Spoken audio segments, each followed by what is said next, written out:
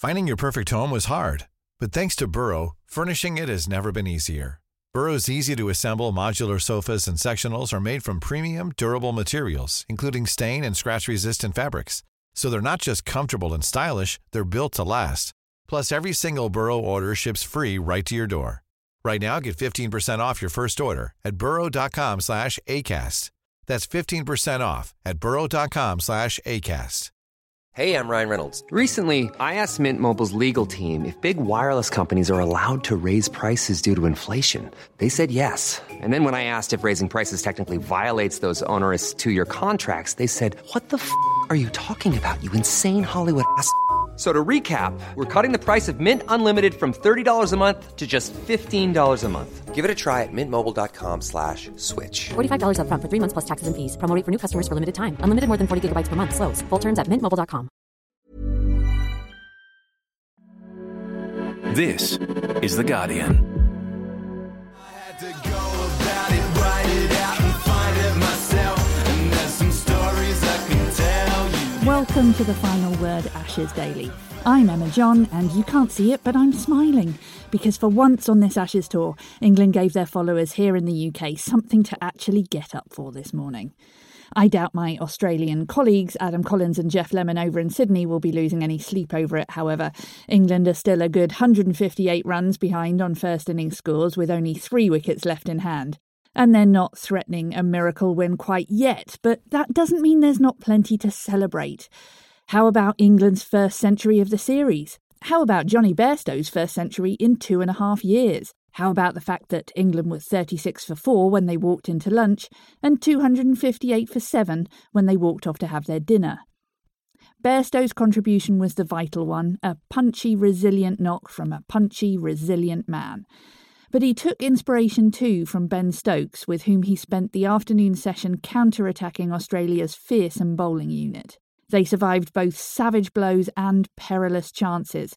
Stokes was hit all over the body. Bairstow had to have his left thumb bandaged. England made the most of their luck too. Stokes wasn't only dropped by Pat Cummins in his follow-through, he somehow survived a ball from Cameron Green that audibly hit the off-stump and still left the bails on. The umpire was so confused he tried to give him out leg before. But that's the way it should be in a tale of heroism, and their 100 partnership was truly heroic. Because England had already done an England by the time they came together. Haseeb Hameed made a horrible miss of a straight ball from Mitchell Starc, and then when their Melbourne tormentor Scott Boland came on to bowl, England had managed to lose 3 wickets for no runs in 5 overs. Even Joe Root hadn't stuck around this time, and his 7-ball duck gave Boland a pretty extraordinary achievement of his own. Since getting Bairstow out at the MCG, the bowler had taken 6 wickets without conceding a single run. Anyway, you don't need all the details of England's collapse. You can picture it easily enough. What you really need to know is that Stokes spent 2.5 hours hitting shots he had no right to with the side strain he's carrying, and Bairstow made 42 runs off the first 38 deliveries he faced from Nathan Lyon. There were 8 4s and 3 6s in Bairstow's 100, which he reached after Stokes had left him and Joss Buttler had gone for a lame duck chip to cover. But Bairstow had found another feisty partner in Mark Wood, and Wood walloped Cummins for 3 6s of his own before the Australian captain got his own back and had him caught off his helmet. Whether England have enough fight in them for a battling second innings we will find out soon enough. But they've saved the follow-on and they've salvaged some pride with it. Now, over to Geoff and Adam in Sydney for their thoughts. Day 3 here at Sydney. It started late and it became a celebration of Jonny Bairstow, who went 3.5 years between drinks as far as Test centuries are concerned.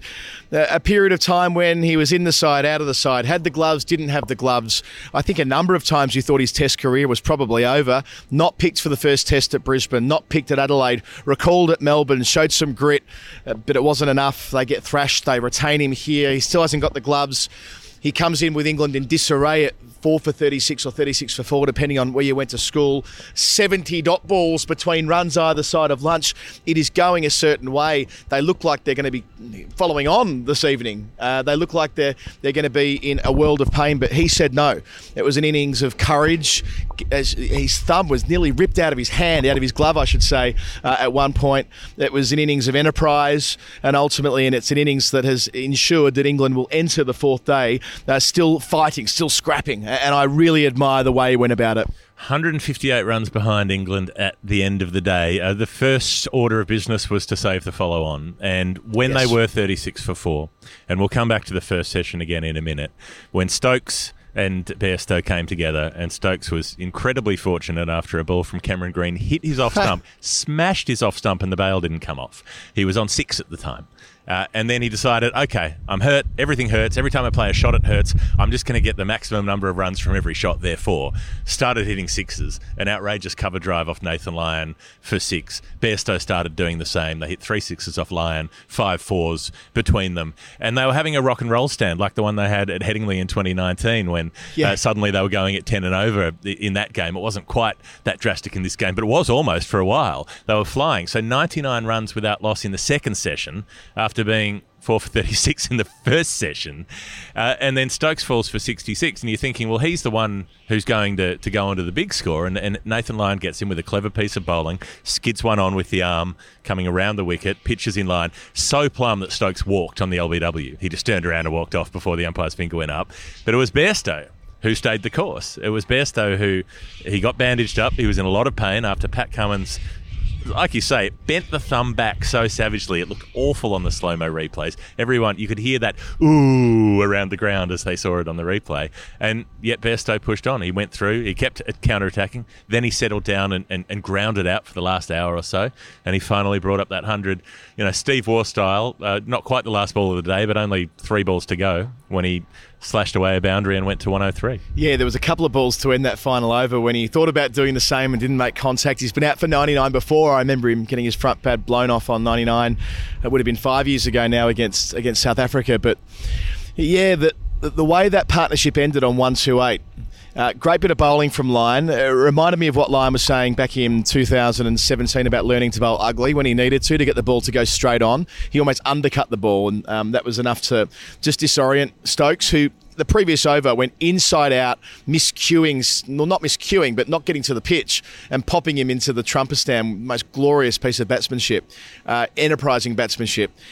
And then he's out, and then next ball, Bairstow gets whacked on the thumb from Cummins at the other end. So in consecutive deliveries, it looks as though they've got Stokes out, and they've effectively knocked out Bairstow. But after about 5 or 6 minutes, Bairstow's like, no, I'm going to crack on. And I reckon there would have been people in the England dressing room saying, do not crack on. Do not risk doing further damage. Just come in, get some treatment, retire hurt, and we'll reassess. But it speaks to his bloody-minded state of mind, I suppose, when it comes to the way in which he just wasn't going to resolve from the task. Even after losing Jos Buttler a couple of overs later, Buttler, who's in strife himself with that injury he picked up when wicket-keeping yesterday, it wouldn't surprise me if Ben Stokes, Jonny Bairstow and Jos Buttler all miss through injury next week at Hobart, by the way.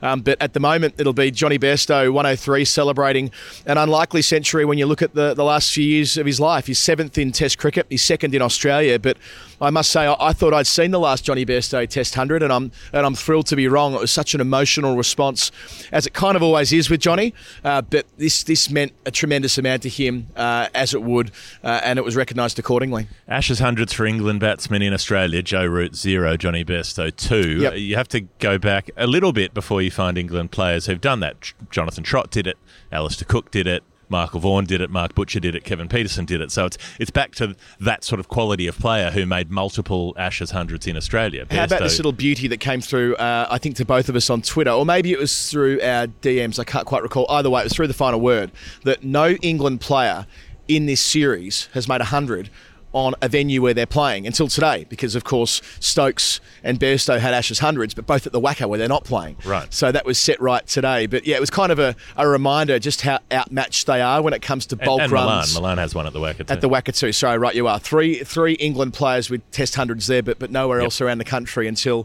Bairstow saluted on the cusp of stumps. It felt fun today. I mean, it felt like it wasn't necessarily a contest because Australia was so far ahead, but it felt like finally this was England saying, you know what, bugger it. Like, let's do something. Let's have a go. Let's get stuck into them. And so there was that momentum. You talked about Jonny Bairstow having the gloves, not having the gloves. I reckon Jos Buttler's going to not have the gloves after this Test match, injury or not.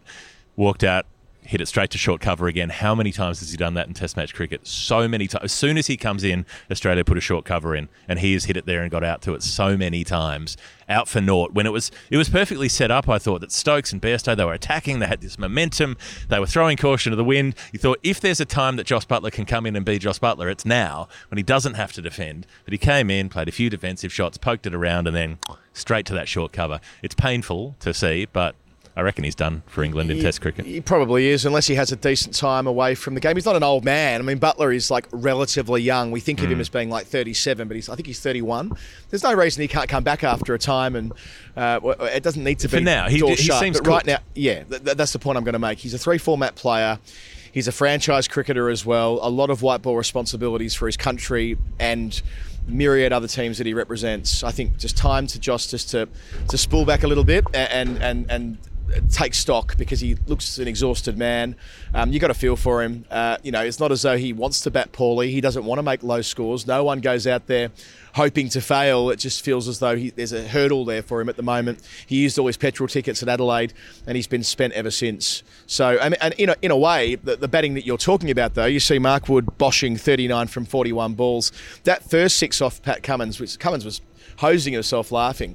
2 men out for the hook, and Wood goes back for that shot and goes between the two of them and smacks it into the Brawongle stand 20 rows back. I mean, that's just like everything about why we love Mark Wood, that he'll still take on the challenge, he'll still back himself.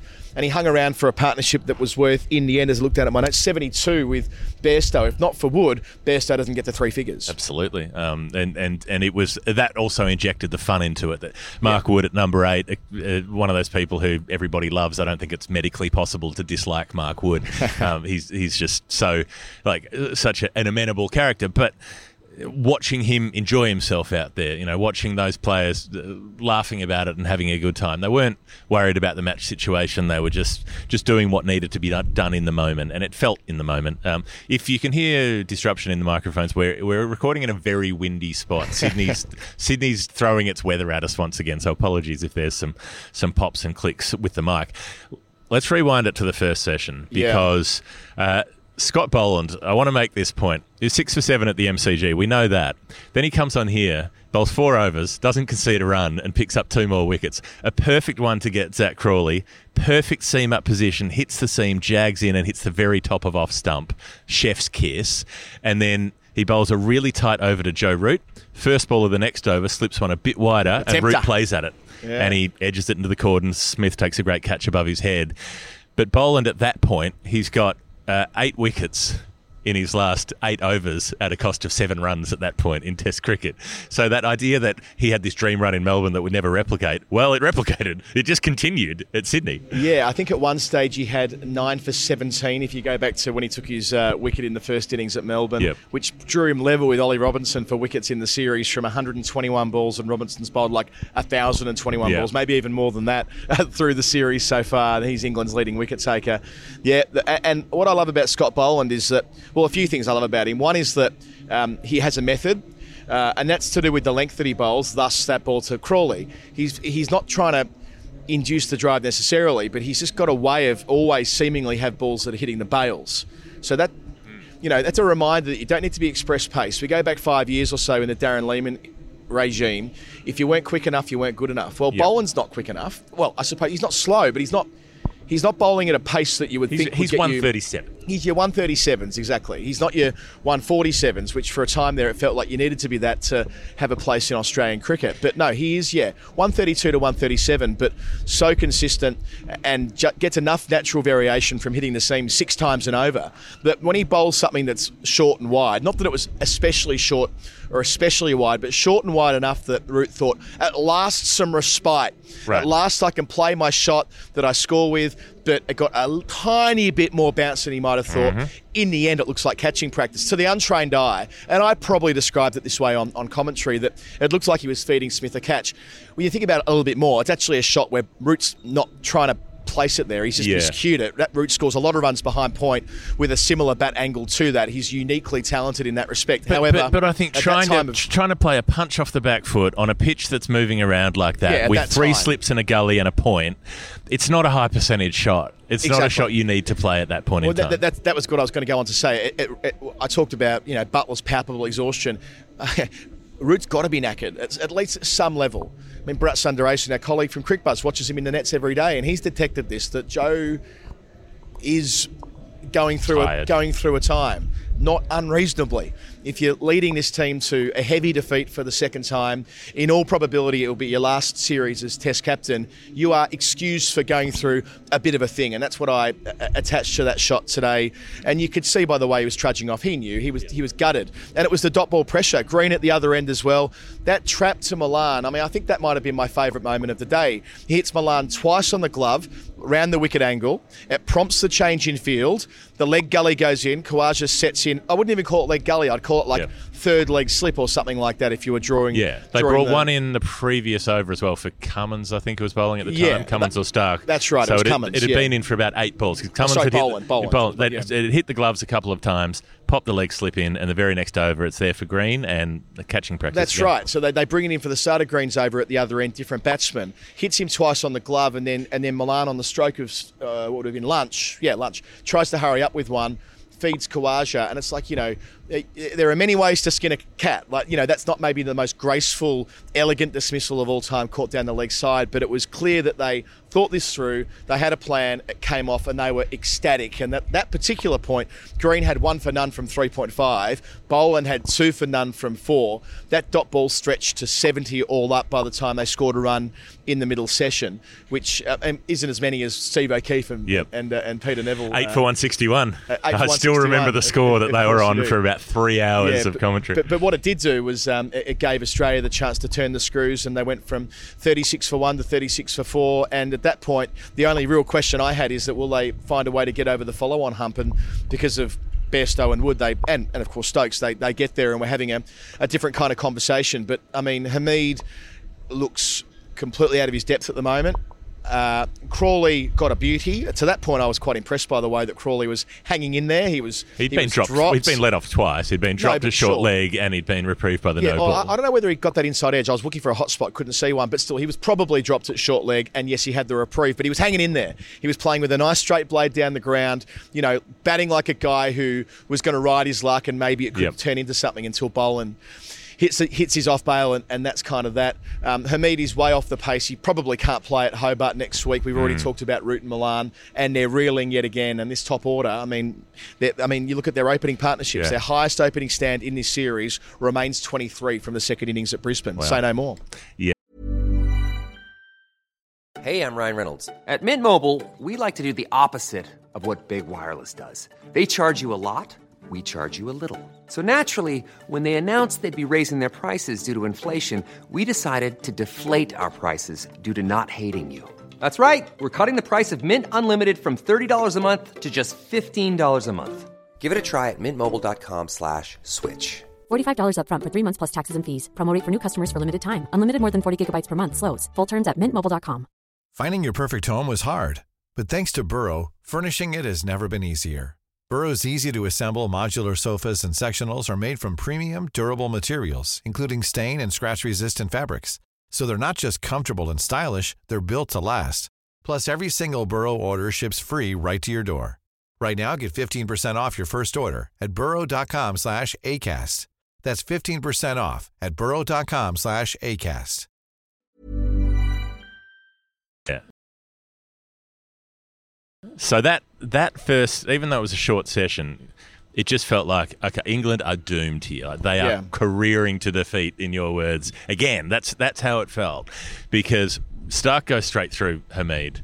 Boland picks up his 2. Green gets the one down the leg side. 36 for 4. And not only that, in the innings so far, 3 catches dropped, the reprieve for the no ball, and the one that hits Stokes' off stump just after the break, and the bail doesn't come off. So there are 5 non-wickets. Australia have taken 4 wickets and 5 other would-be wickets that weren't completed. And it didn't feel like, oh, this is frustrating and Australia have missed their chances. It felt like they will continue to make this many chances. And then, the whole narrative changes because someone goes on the counter-attack and it works. And you see people try to counter-attack and hole out and they get criticised and all the rest of it. It is a dangerous game at times, but on this occasion, suddenly the pitch looked like it was true and easy to play strokes on, and suddenly strokes were being played. Yeah, one point we missed in discussing the counter-attack of Stokes and Bairstow was they didn't let Lyon bowl to them. I thought that was really important. Lyon has been a maiden machine in this series, and they just didn't let Lyon do what he's been doing, bowling it into a bucket, on the length that he wants to bowl it into, allowing Lyon to effectively find his range in his first few overs. They went the other way today. They were sweeping him from the get-go. They were looking to get down the track to him, and it meant that it took Lyon a lot longer to settle, I suppose.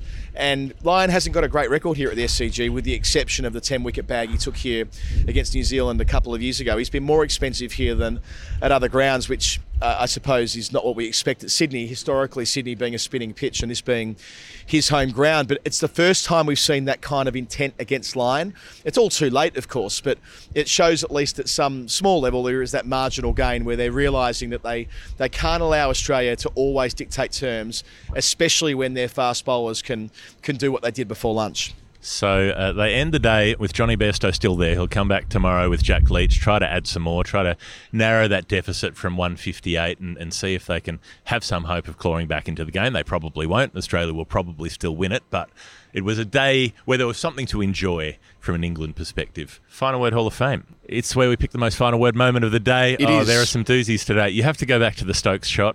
The one where he comes down the wicket, realises that Lyon has bowled way outside his off stump. Got him in the air, hadn't he? And there's form for that with Stokes. There's the one where he comes down the wicket at Headingley and then does the switch hit and turns around and pumps it over what would have been backward point, sort of turned it into square leg. On this occasion, totally done in the air. He's roasted. He's going to miss it. He's going to be stumped. But instead, it's so wide of him and he's been done in the flight, but he reaches out for it. And even though he's not to the pitch, he picks it up in this elegant-looking cover drive, full extension of the arms, and just lofts it over cover for 6. Outrageous. Absolutely outrageous. And there was a cover drive that Stokes played as well that was kind of like vintage Ben Stokes. He came down the track.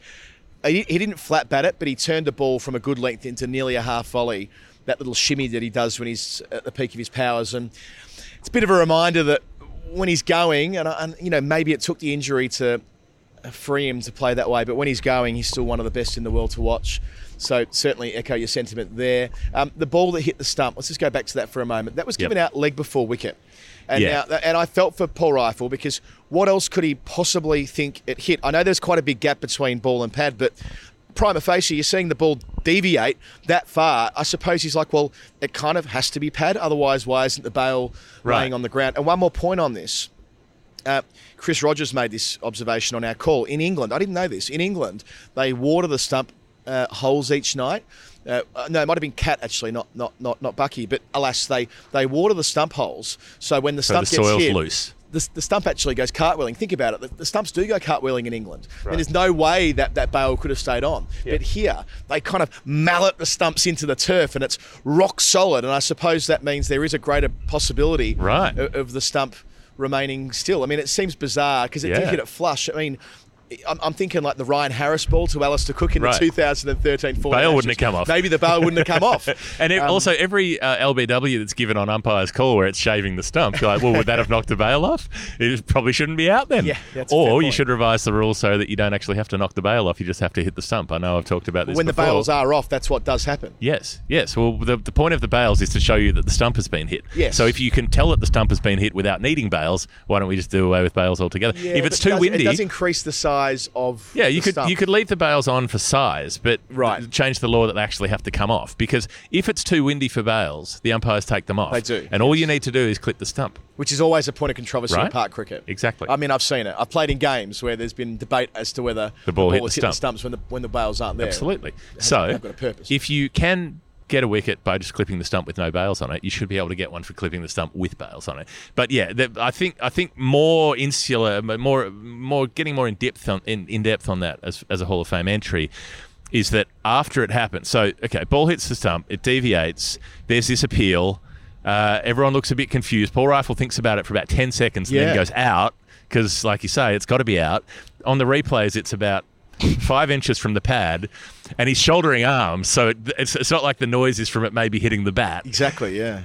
But the bail's not off, and so while it actually goes upstairs, it's not like Paul says, oh, the bail's on, so he's not bowled. Well, Paul Wilson, the third umpire, before they even had looked at a replay, goes, we think it might have hit the stump pistol. But David Warner goes up to the stumps and starts poking it, and the bail doesn't come off. And then he flicks it, and then he pokes it some more, and then he taps it, and the bail still doesn't come off. And eventually he's basically playing the djembe on the off stump for the left-hander, and the bail still doesn't come off. So if it's not going to come off at that point, when is it ever going to come off? What do you need to do? Like, is this a new piece of idiom, like as solid as an SCG stump? How can a bail not fall We should off? make it that way. We should make it a final word idiom and try and get it circulating. Another bit of Davey action today. Davey magic.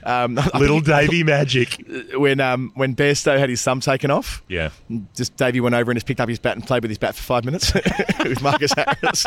Of course, they're great mates from Sunrisers, aren't they? So they opened the batting together. But yeah, his first thought was, oh, a bat's on the ground. Yeah, I go and pick that up. Time to shadow bat. You did a beauty. Let's check it out. I would also throw in Jonny Bairstow when he was batting. When Scott Boland hit the deck, he lost his footing, landed really heavily, had to go off and get a scan and so on. And he was obviously he was uncomfortable. He was winded. And Jonny Bairstow was really nice, but he went over to him and sort of helped pick him up and just checked that he was okay, and in a more than a cursory way. I thought that was really nice. There were these little moments. Cummins came up to Bairstow a few balls after the thumb hit and checked in on him and made sure he was all right. So, it hasn't been 100% friendly Ashes, but that was sort of friendly Ashes. And the last Hall of Fame thing is what I referenced off the top. 37 tests now for Pat Cummins, whatever it is. Yes, nobody's hit him for 3 sixes before. Nobody. What about 2 in a row? No player. Mark Wood. 2 in a row, sure, but nobody in an innings has ever hit him for 3 sixes. A couple of players have hit him for 2. Stokes at Headingley hit him for 2, and there might be another in there somewhere. But Mark Wood, the first player to ever hit him for 3 sixes in a test innings. Oof. Love it. And I don't think he was smiling by the third one, but no. I think you're right. This series has been played in pretty good spirits at this stage because, of course, the result is more or less a foregone conclusion. But you know what? This test isn't a foregone conclusion. I was talking elsewhere about this before, that everybody remembers 1998-99 at the MCG when Dean Headley went nuts on the last day in a come-from-behind victory. It's a great Ashes moment. I'm not saying England at 158 behind are going to put themselves in that situation, but 2 days to go. If the rain stays away tomorrow and we can get a fantastic final day finish here at the SCG, it'll all be worth it. Let's hope for that.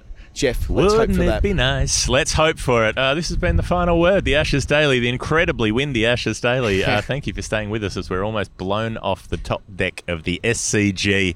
We'll be back on any other day when there is or are Ashes. That's what an Ashes Daily is for. Other shows in the Final Word feed, if you want to look them up, and you can find us on patreon.com/The Final Word. Geoff Lemon, Adam Collins, we will see you tomorrow. Good night. I had to go about it, write it out and find it myself. And there's some stories I can tell you. I had to fail, That's it for today. Thanks from Adam, Geoff and me for listening. We will see you back here tomorrow. If you like this episode, don't forget to subscribe or leave us a rating that will help other people like you find us. This episode was produced by Sophia Tarek. The Final Word is produced by Bad Producer Productions and edited by James Hurley. The executive producers are Melanie Tate and Miles Martinoni.